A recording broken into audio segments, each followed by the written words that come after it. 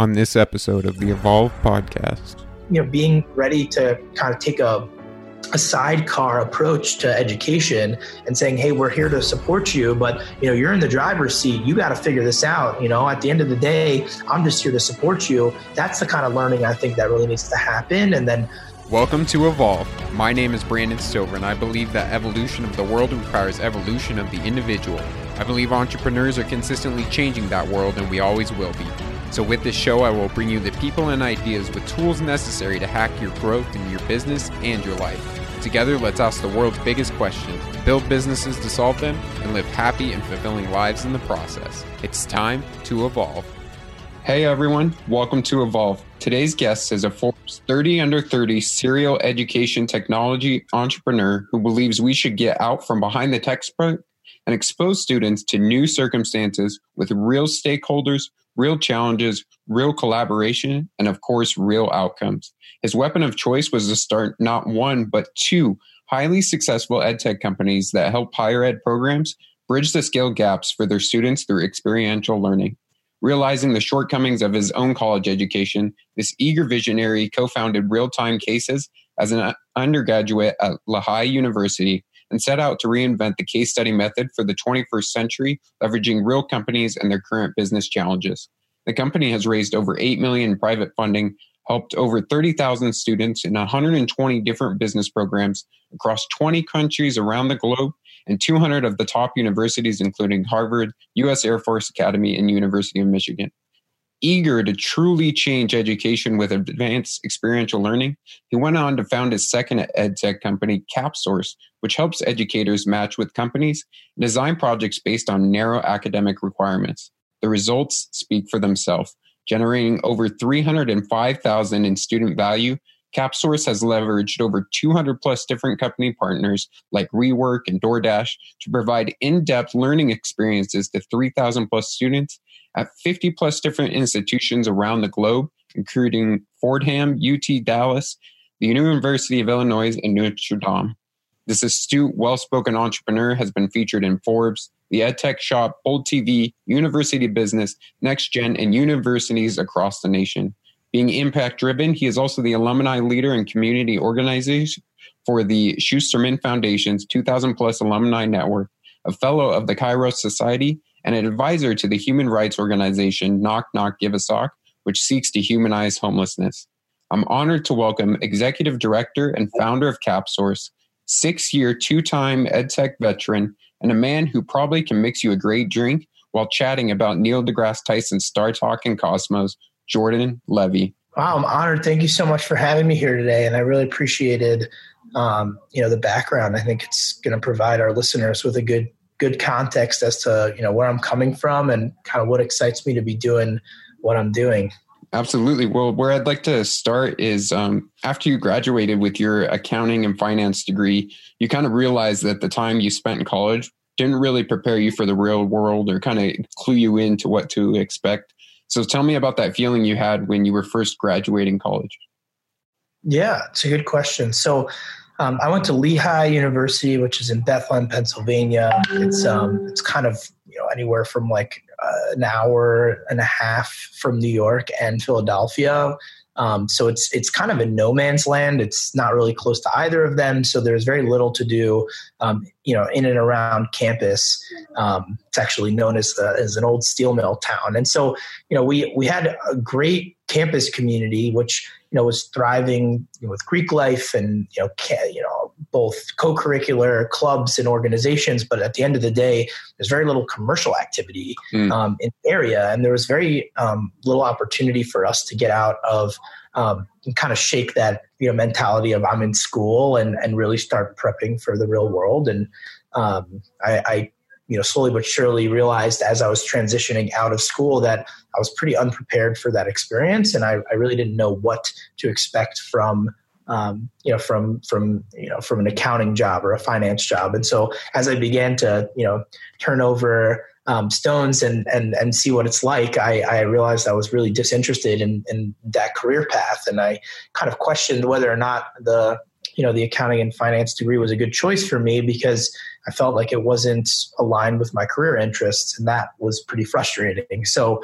as I began to then broadened my search, I realized that, there's really a lot better way that we can be connecting industry, with our educational programs, at any level of education. It could really start, as early as, K-12 and go all the way into, continuing professional development. So, that's pretty much what I've dedicated my career to is helping institutions build programs that better integrate companies into the learning process for their students so that they can graduate with real experience and exposure to the real world. And this kind of started for you when you were in your entrepreneurship 312 class with a couple buddies starting real-time cases. So what was it like to create and start an edtech startup while in college?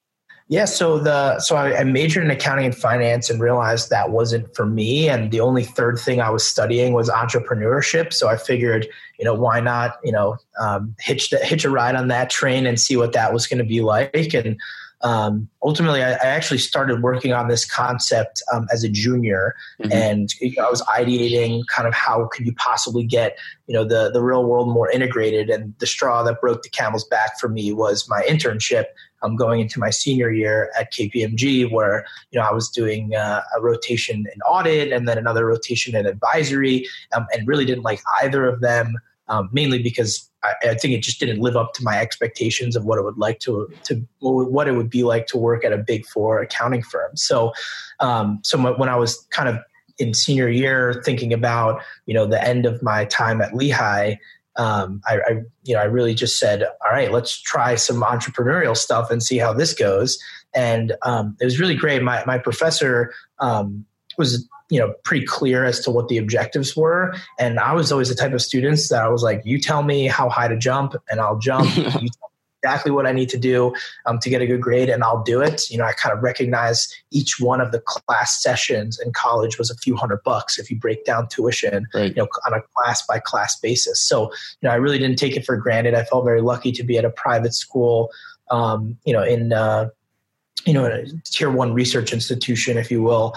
And so when they told me, hey, the only way you're going to get an A in this class is to make progress on your business, that's what I did. And so, the first thing was figure out like how to build, an MVP of our product, which, we were able to get, a couple CEOs to video conference into classes, throughout the semester with a bunch of our professors. And that was our MVP. And so we were able to make enough progress in that, spring semester where by the time I graduated, I was really energized by the idea of what we could do if we try to transform classrooms in a way that's a lot more practical and career focused and industry integrated. Yeah. And that, obviously had some success, but then in 2017, you transitioned to starting CapSource. So why go off and start a new company? It's a good question. I mean, we had been working on real-time cases for about 4 years at the time. I think there's so much to be learned in any startup environment. And one of the key things I learned is that you really need to be on the same page with your team. You have to have the same mission and goals. And it's a moving target because everything in the startup environment can change on a whim. You get one big client that could really change the way that you're building your product or how you think about scaling customers to a larger size. So we started to really gain traction, and what we realized was there's a few of our clients that were saying, hey, this case study method is great, and it's an improvement on how we think about case studies as a tool in the classroom, but it's not experiential learning. And so I was like, okay, so then tell me, what is experiential learning? And, a bunch of our prospective clients and current clients were like, it's really about, directly having students work with companies. And we created, an opportunity for students to work with companies through video cases. So it was a little bit once removed from the classroom, and it just ended up not being enough of a high fidelity experience that the students could then walk away, adding something to the resume and being able to talk to that on interviews and say, hey, I actually solved this problem for this specific company, and here's someone you could talk to hear about their experience working with me. And that's when it kind of dawned on me that there's actually a different approach, and it was a lot more of like a marketplace model where we would be a broker and find the right types of organizations for the types of programs that are looking for industry to be involved in the education process for the students. And so that's naturally where CAPS are started, and we've evolved quite a bit from there. Why are you so passionate about connecting students with these real world experiences in the organizations? I felt like I didn't have enough of that when I was a student. I had one internship. I mean, it's crazy, but there's a book that was published recently that's called Intern Nation. And basically there's about 1 million, maybe 1.5 million internships that are filled every year, but there's 21 million undergrad and grad students in the United States alone. So there's clearly a lot of students that don't get these formal internship opportunities.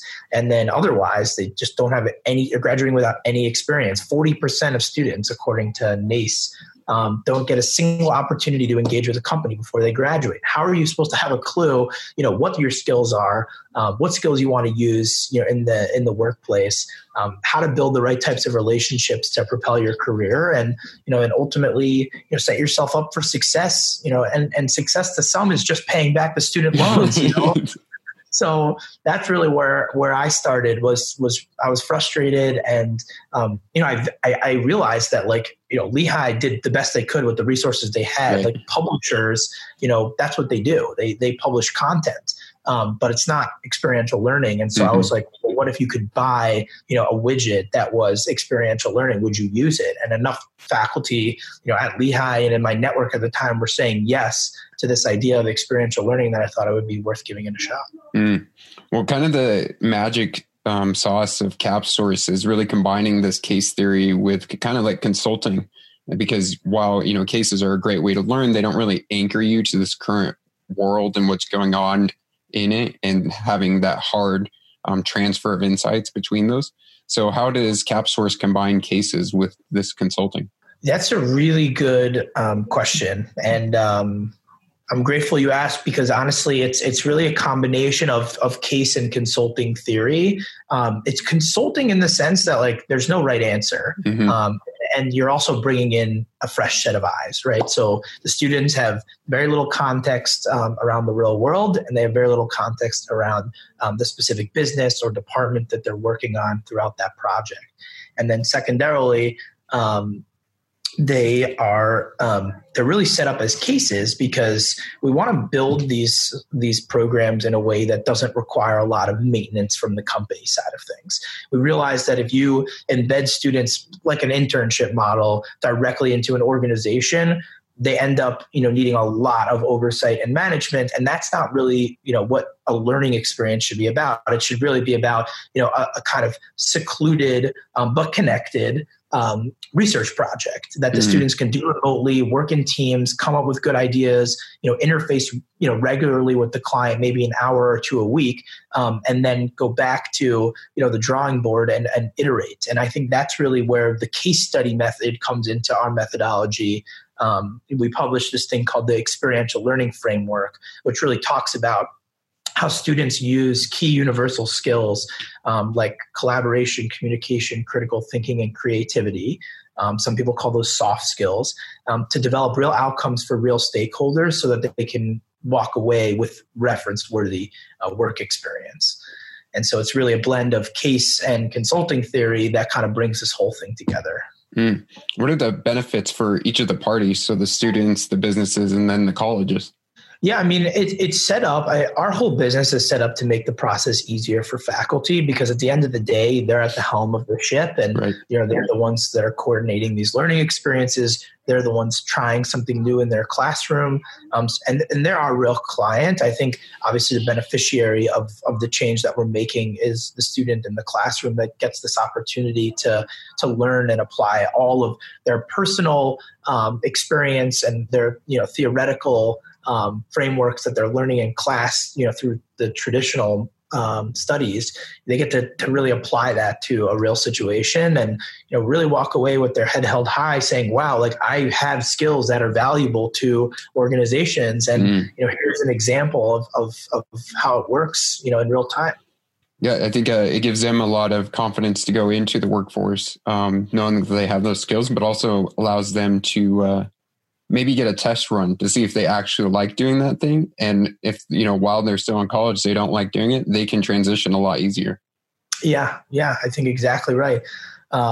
It's all about making the transitions easier. There's so many of them throughout your early development, and then you get out to the real world, and it's pretty much all up to you. And so, just getting students to feel confident in their abilities to build the right types of relationships, ask the right types of questions, find the right types of mentors, and I always compare it to like swinging from tree to tree. Like you're not always gonna to land every single leap, but at the end of the day, understanding, okay, I got to climb back up now and get swinging. And I learned from that miss, like, hey, here's how to do it more methodically in the future.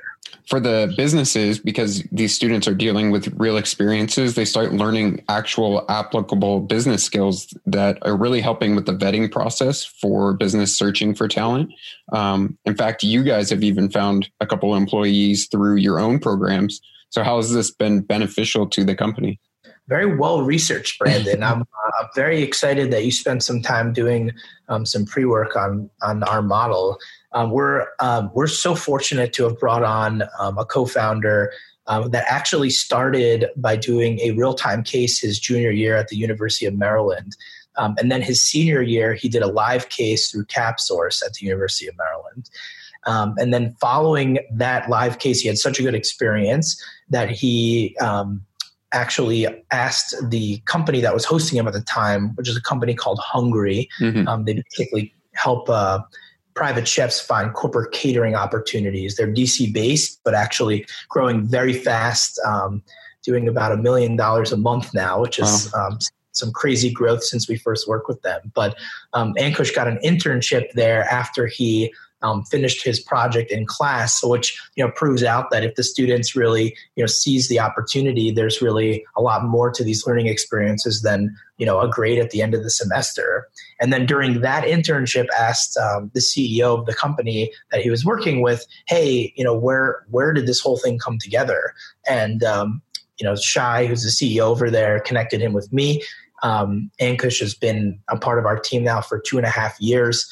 He's our director of operations. Hungry is about to do their 7th project through CapSource. Nice. And recently told us that they've fully eliminated their internship program. Oh, wow. And are using this as an alternative because it actually is much more structured and much more productive for them. And it still gives them that same feeling of getting a fresh set of eyes and new talent into the pipeline regularly. How do you guys approach these businesses and identify the problems that they need solved in order to create these experiences for students? It all starts actually with the schools. So the schools decide what they're looking for. We noticed that because of the way the academic semester alone is structured, no business problems start in January and end in May. It's right. Like that, right? But if you really do, if you define the constraints from the get-go, hey, it needs to be a local business around South Bend, Indiana, to work with Notre Dame MBAs, or with the case with University of Maryland, they're looking for organizations that are high growth businesses in the DC, Maryland, Virginia regions. There's other programs that we've worked with that are looking for completely remote experiences, but they have to be based on big data and analytics. And so when they decide on these criteria, then it gives us a good foundation to go out to these organizations and say, hey, here's what we're looking for. Are you interested? And so we found that that's really what creates fluidity in the model is, the schools get to be the ones to define their ask. And then we find as many partners as they need until they're, completely satiated with the type of companies, the type of projects. And of course, like we actually help design those projects too. It's really, kind of like a project plan, kind of like a syllabus. That's kind of how project-based learning needs to be formatted. So it's a big part of our kind of software plus services model. Talking about the growth of CapSource, you guys just joined AWS. What's been the benefit or the value of going through EdTech accelerators? It's awesome. I mean, honestly, we as education early stage companies can use as much help as we can get. I'm sporting my AWS EdStart shirt today. I was just at Learn Launch, which is actually another accelerator based in the Boston area. And AWS actually had a booth and a decent presence there. They just give us so many opportunities to get out there, hone our craft, pitch to a room of interested folks, whether it's investors or potential partners or potential customers. They're helping to pay our way to go to South by Southwest EDU next month. So we're really grateful to be working with the EdStart program among the Start Ed program. Flip those around. And it's actually a program through NYU that we got into when we were just getting started. And the organizer over there, Ash Kalarachi, has been a main mentor for me and my team ever since we started the business. So, frankly, it's again swinging from tree to tree. These folks are a lot of times access and opportunity and mentorship and structure. And the key is to just find who works best for your industry at your current size and stage. Obviously, if you're earlier stage, sometimes it's more important to go industry specific, and then as you grow, it kind of makes more sense to go industry agnostic. For some types of these programs, most of the programs that we're affiliated with are very heavily education focused, and so therefore it gives us a lot of great feedback about the progress that we're making, some of the key challenges that we're having, and how we're thinking about resolving them. From starting two companies and then going through like accelerators like these, what lessons would you pass on to other early stage ed tech founders? There's so many lessons. I mean, I think being an entrepreneur is about it's like a relentless pursuit of continuous evolving. That's probably not the best way to say it, but you basically have to be relentless about continuously learning and continuously asking for feedback and being able to accept really tough feedback. I mean, it's so funny what happens when you ask for feedback. People just off the cuff will shoot off what they think, and you really have to, in some cases, get ready to take things with a grain of salt. And at other times, there's been conversations where I've monumentally changed the way that I've been thinking about certain challenges or certain strategies that I'm using to grow the business. So I think the key is to ask for a lot of feedback and is to put yourself in a position to grow constantly. It's really tough. I mean, I think the hardest thing about growing a business is actually not about identifying a product market fit. I think that it's actually about building a team that's dedicated to serving that product, that market. And so obviously as you grow, that product and market evolve and get bigger and more robust, and there's more people and more complex processes that need to be put into place in order to make the business function and deliver on what's promised to customers. And then sometimes investors as well. And so it's overwhelming because if you're not relentless about how you're thinking about growing the business and it's always on your mind, and you're not asking for all the help that you need and putting yourself in a position to find the right resources and grow, it's really hard to build a successful company. Yeah, I mean, obviously you're pretty adamant about lifelong learning. You obviously work in an education space. How do you approach learning in your life now? I think learning is a combination of experience and curiosity. I think if you're curious about something, you have to go put yourself in a position to gain experience. And frankly, that doesn't happen without people. Mm-hmm. And so I learn from people. And then when I'm interested, like you mentioned, I love Neil deGrasse Tyson, took one astronomy class in college and thought it was cool. But I never really thought twice about, the universe or how the earth, came to be and all that stuff. But as I've become more and more interested, I began to, find more and more content on it and then talk to more and more experts. And you realize that like that kind of perpetual cycle, which by the way includes teaching other people about what you're learning. And then you realize when you actually put yourself in a position to teach someone else, it could be even like a friendly conversation over coffee with a buddy. But you get, they come over and you're like, hey, I watched this really cool documentary where they highlighted that, the density of the universe is more dense than the density of our bodies. And the atoms in our bodies are further apart from each other than the actual planets that exist in our universe are closer to each other. And I was like, wow. That's my crazy. I'd like to think about, but when you think about it and you try to explain it, and then someone asks you a hard question and you don't know how to answer that, then the impetus to go search for answers is there. And so that's what I think about.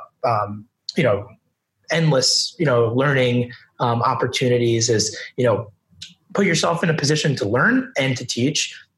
Put yourself in a position to answer questions and be, thwarted by questions, and then go figure out the answers to the stuff that interests you. And don't forget that people are a crucial part of this process. There are people that know more and there are people that know less, and both of them are required in order to make a productive educational dynamic. When you were first starting CapSource and you were combining this case theory with consulting theory, was there any books, resources, or people that really helped you build the fundamentals of this understanding?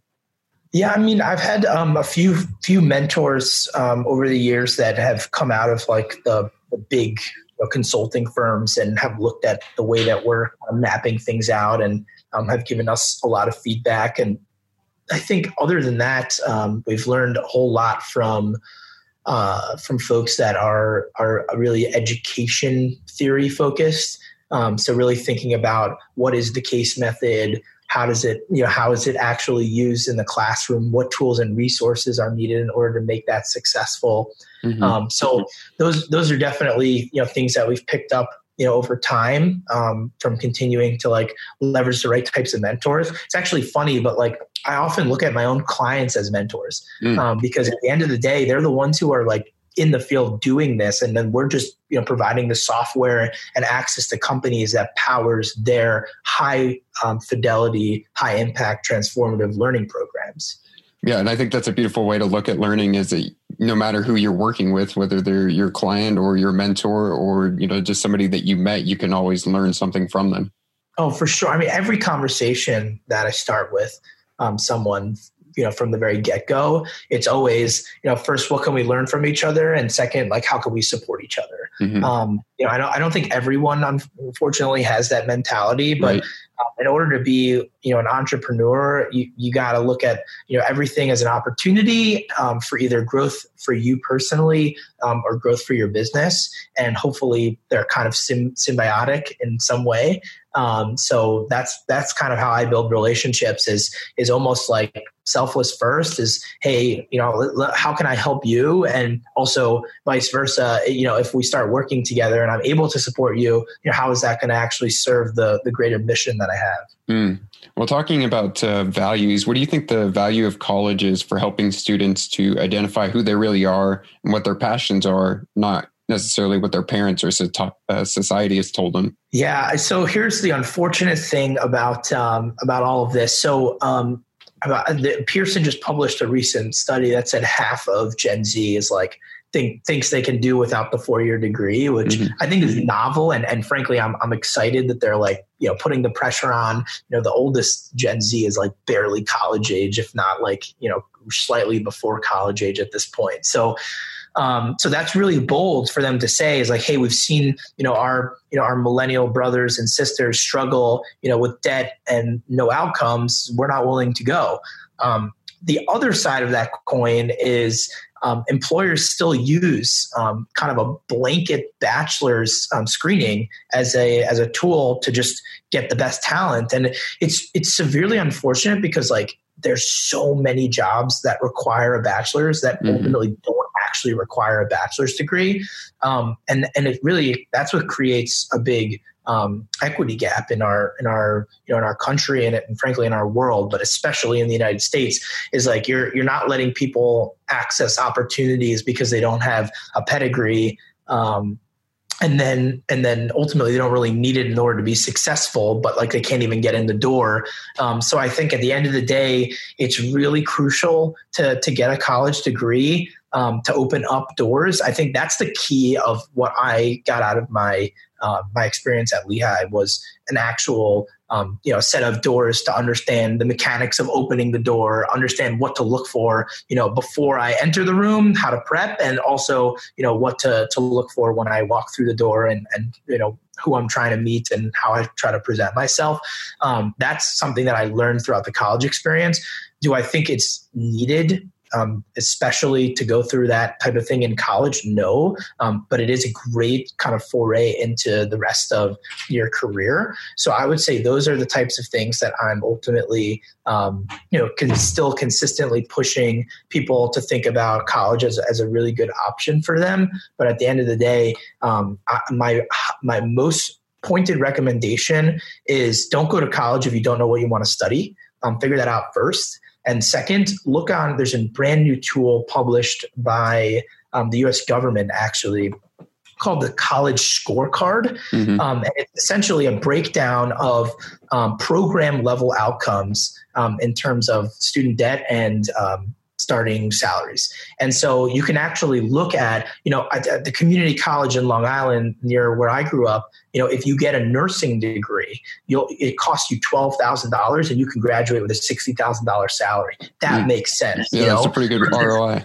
Yeah, versus other options are really not that lucrative. Studying, political science and history, they're great fields. And I think they're super interesting and they'll give you the tools to start to then think about, going into, politics or law school or whatever it is that you're using that as a foray into.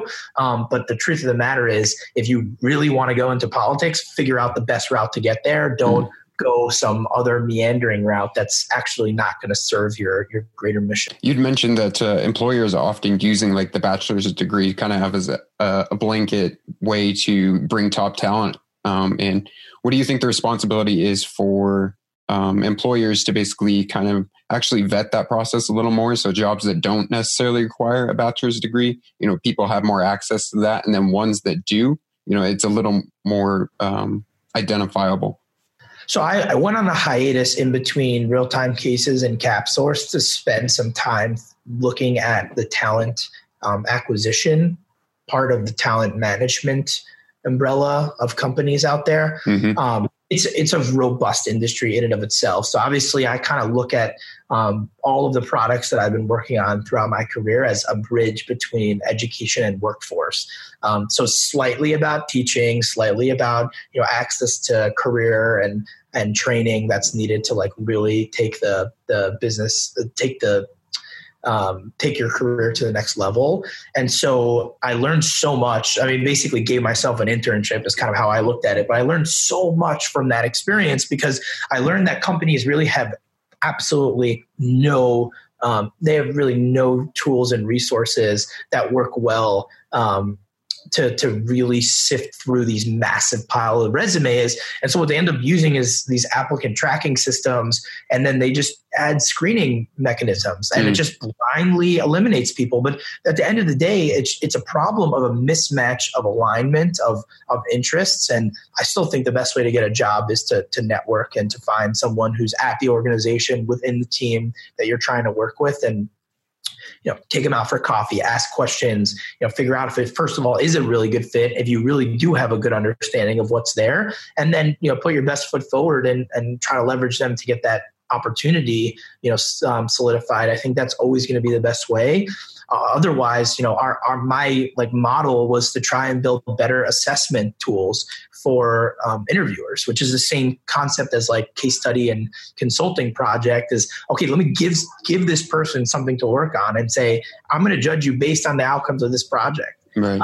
So if it's successful, then we can talk about giving you an opportunity to work with us.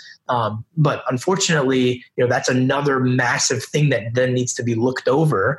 I think it does a great job of eliminating people, from the get-go. If you give someone a project, that's spot on, hey, you're going to be a content writer for this type of column, and they put together, a sample assignment and they like that experience, then they're a great candidate. If they walk away the minute they see the assignment, they're not a good fit anyway. Right. And so instead of sending 1,000 resumes into a black hole, maybe spend the time on 3 applications that actually are a good fit for you. But unfortunately, because of big data and kind of how the world is working now with like LinkedIn and Monster and all these big job platforms where you put something out there, you get 10,000 applicants. It's hard to manage all of this. So adding screening tools really just is a naturally way of separating people. I've heard recently who have been able to accomplish a hard thing is what I've heard the college degree equates to in the minds of HR professionals. Is like, okay, these people, were figured out which school they wanted to go to, figured out how to get through the program where there's not necessarily a clear path for everyone, and then we're able to finish. It's a really good kind of indicator that they were able to do that. Is it the best indicator for most jobs? No, but it's an indicator that they can actually do a job from start. Finish. Well, you went to college and then became a serial entrepreneur. How did education serve you as an entrepreneur? And if you could go back in time, would you still go to college or would you just go right into entrepreneurship? I don't think I would have. I would have skipped my my time in school. I think it's it's really interesting to think about life as a high schooler versus life as a recent college grad. There's no question that I wasn't ready, to really embark on the entrepreneurial journey as an 18-year-old. Mm-hmm. I think that there are people that do it. I think it's unfortunate how it works for most folks, but it's kind of like a rite of passage. Like you can't even get into the room until you're a certain age, and then even if you're in the room, they kind of gave it to you because they just want to see, what's this kid all about? Yeah. And then, eventually someone gives you a shot. It's like, it's amazing. Sometimes I can't even believe that we're like shaping MBA graduate programs and I don't have a graduate degree. And so it's really about finding the right opportunities. And I think that really happens the most acutely if you're prepared to seize opportunities. And I think that was only possible because of my college experience.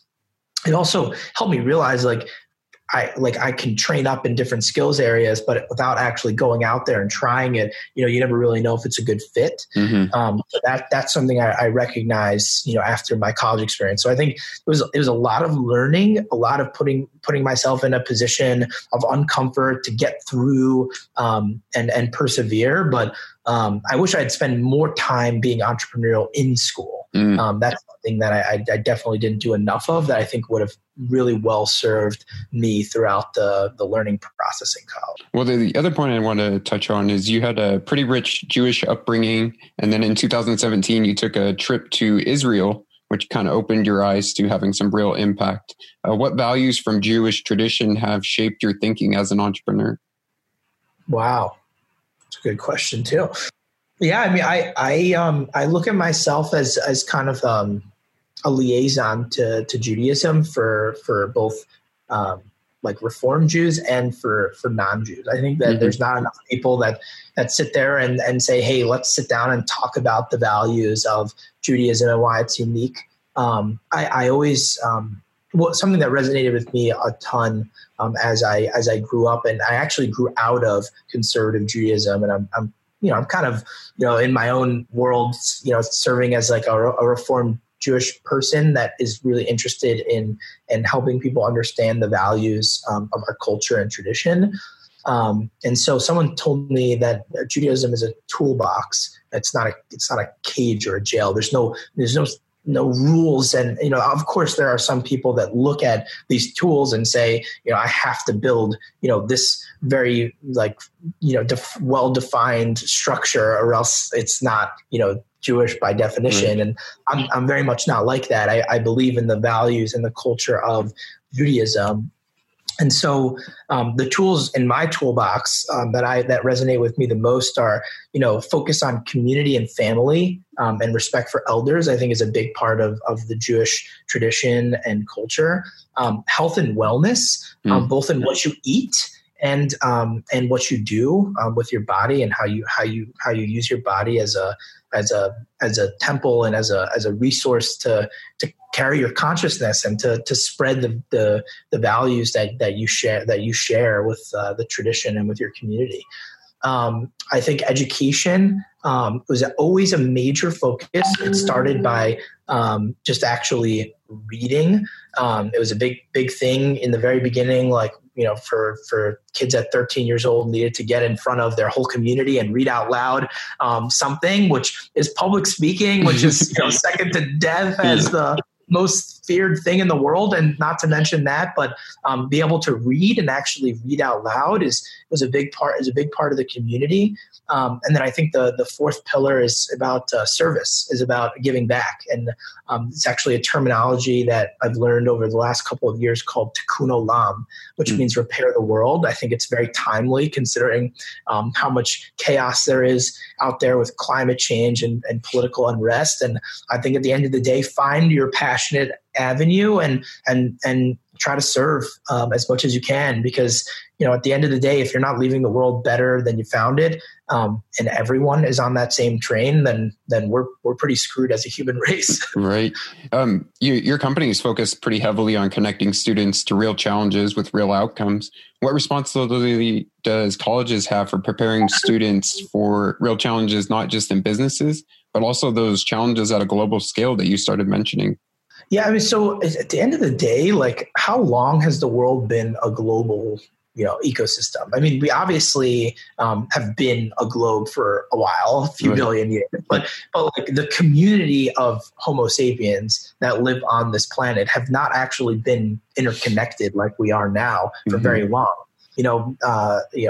Mass access to flight and plane travel is really only, it's less than 100 years old. Right. Yeah. Before that, you had to travel on a ship in order to get, from one place to the other. And God only knows what that experience was like. So at the end of the day, I think, we're starting to get people to think about global challenges and connect with global enterprises. We just connected Long Island University, with a company based in London because they're visiting London and wanted to work on a project. And so, like, getting students to understand, not only do they have skills, but they have skills that can serve in a global economy, a business that operates in a completely different commercial environment, that has similar challenges to the types of challenges that they face on a personal level, or their parents face on a professional level, or their peers and their mentors face throughout their careers. So it's very interesting to provide access and opportunity, and then frankly, at the end of the day, bring the horse to water, but you got to let them kind of figure that rest out by themselves. So I think for us, it's really just about putting people, with a little bit of structure, in the same room and saying, hey, from here, the keys to the castle are yours. You can run away, you could stay, in the foyer the whole time, or, you can go exploring and see, the majesticness that is, solving real problems out there for real people. And, hopefully that inspires people to, never stop reaching out to solve those types of problems. If students realize I love solving, complex social media ad buying strategies, then they can reach out and start a freelance business that does that for companies. It's such a valuable skill. But until they have to make that decision for one company, they're never going to know that that's something of interest to them. Right. You just won't ever know what you're interested in until you try it. How do we facilitate these global challenge experiential learning experiences?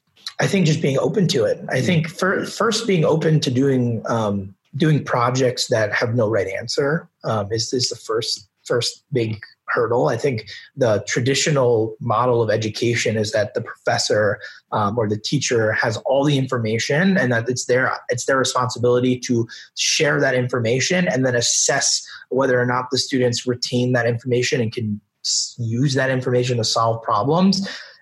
Experiential education is about facilitating the student learning experience and letting them, use the frameworks that you're providing to them, or using the problem solving tactics that you're recommending, but you're not solving the problem for them, and you may not even have the answer yourself. And so first being ready to kind of take a sidecar approach to education and saying, hey, we're here to support you, but you're in the driver's seat. You got to figure this out. At the end of the day, I'm just here to support you. That's the kind of learning I think that really needs to happen. And then, as you become more comfortable, like, consulting for the local pizza shop, or, a company that's an alumni that has lower stakes because they're a big donor and they don't, they're not going to go anywhere, whether the students succeed or fail, then you start to begin to understand the value of the model. And then that's where you can start thinking about, problems at a global scale. What do you think the role of education will be in the ever evolving workforce of the future? Yeah, it's a good question. I think people are, there's about 20 million students enrolled in traditional education programs, but 80 million enrolled in like disparate boot camps and professional development courses, through LinkedIn, Lynda,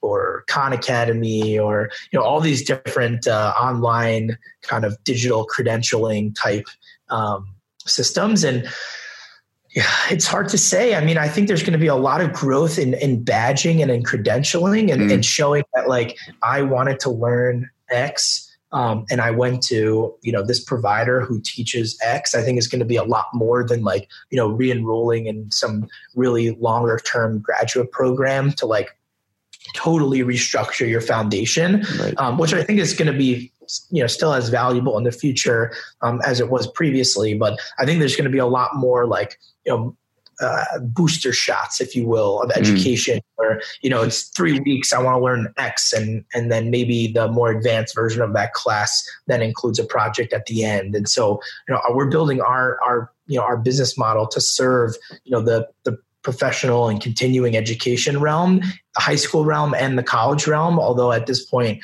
we're mainly focused on undergrad and grad programs, because you got it. As an entrepreneur, early stage, you have to focus on one audience, or else you're kind of burning the candle at both ends. Yeah, well, I like that the booster shot of education. Well, before I get to my last question, where can everybody find you and everything about CapSource? Yeah, so our website is capstonesource.com, kind of pulled from the foundation of Capstone philosophy of teaching, which is, at the end of your program, you get a chance to go apply everything you learned through a project. So we're super grateful to be coordinating those types of projects for our school clients and the network of companies that we reach on a day-to-day basis. We're really excited to have reached about 50 schools over the last 3 years with the help of about 200 companies. Several thousand students have benefited from this. And there's really, over 100 experiential educators that have been part of our of the delivering of these types of learning experiences. So you can learn about all of their projects, actually search through and see the types of companies that have participated, the actual outcomes that the students have generated for those projects, all on our website. I'm a big fan of LinkedIn. I've been using it ever since I was in high school. We celebrated 10,000 plus connections, all of which are really helping to kind of build a community around this whole experiential learning model. So feel free to connect with me there. Otherwise, I'm pretty available. If you look at our website, there's a place where you can book a meeting directly with me. You can always shoot me an email. My email is it's littered throughout the website and on our contact and about page.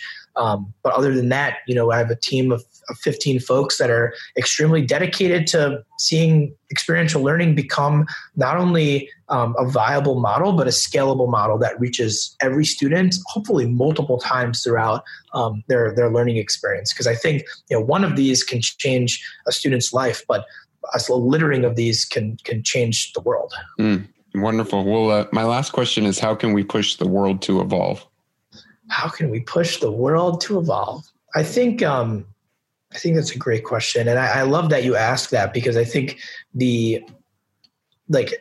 energy is such an interesting concept, because it's like, you wake up in the morning, you're miraculously like ready to seize the day and use the energy that you have. And at the end of the day, kind of glass is running low and you're kind of, settling down a little bit. And so, I think it's brilliant to think about like collective energy, right? So like if we put our energy as a world into solving climate change, we probably would have already done it by now. Mm-hmm.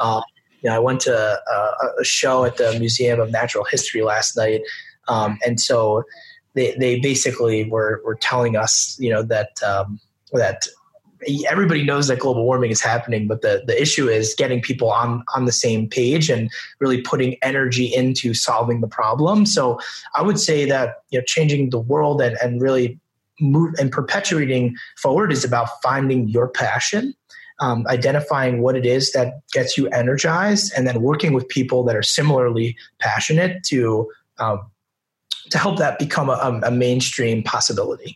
I think at the end of the day, there's endless amounts of things you can work on, tied to experiential learning. If you want to learn more about, data in a world of privacy, there's just an endless amount of people that you can connect with that are in that realm. And it's an important realm. And I'm not going to sit here and say that realm of data privacy is more or less important than, climate change, because we need people working on both. Right. And so I think at the end of the day, it's all about like, do the best you can to put yourself in a position to be successful, find the right types of mentors, ask the right types of questions. My old business partner used to say, if you're the smartest guy in the room, you're in the wrong room, or you should be teaching it at the very minimum. So I think just continuing, to open those doors for yourself and put yourself in the rooms, even if you feel uncomfortable. And then when you start asking those difficult questions and offering a little bit of wisdom that you've accumulated, accept the feedback, let them ask you, the hard questions in response. And if you don't know, be candid about it. That's a great question. Like, let me look it up and let's keep in touch about this. It sounds like you're as interested in this as I am. So, call it Tikkun Olam, repair the world, call it just good business decision-making, whatever you want. At the end of the day, you got to be passionate and you got to figure out, what it is that you want to put your energy into, because you wake up every day with a limited amount, whether it's you want to measure it in hours or in the amount of time that you're spending on specific tasks. But I think it's really about, focusing yourself on what it is that you are energized by and ultimately put your energy there so that you can really make a difference. Well, that's an excellent answer. Guys, definitely go out, find your passion, identify that thing, put yourself in experiences where you can learn to develop that and execute on what you want to change in the world. So thank you, Jordan, so much for coming on the show and sharing everything that you had today. Thank you too, Brandon. I'm grateful for the opportunity. I think there's a whole world of folks that you're reaching that are interested in, getting inspired and making a change in their lives, whether it's becoming an entrepreneur or joining a startup or, even joining a nonprofit that like can use a little bit of help and wisdom. And so I'm excited to see hopefully more momentum, for people out there getting excited to make a difference in the areas that mean the most to them. Thank you so much for listening. As you know, word of mouth is the #1 way for things to grow. Evolve is not just a podcast, but a movement. And to help this movement grow, I would appreciate so much if you were to share this podcast episode with a friend, with another entrepreneur, with an early stage founder who needs inspiration and the tools and tactics to make an impact on this world. So please share this episode. And until next time, my friend, keep evolving.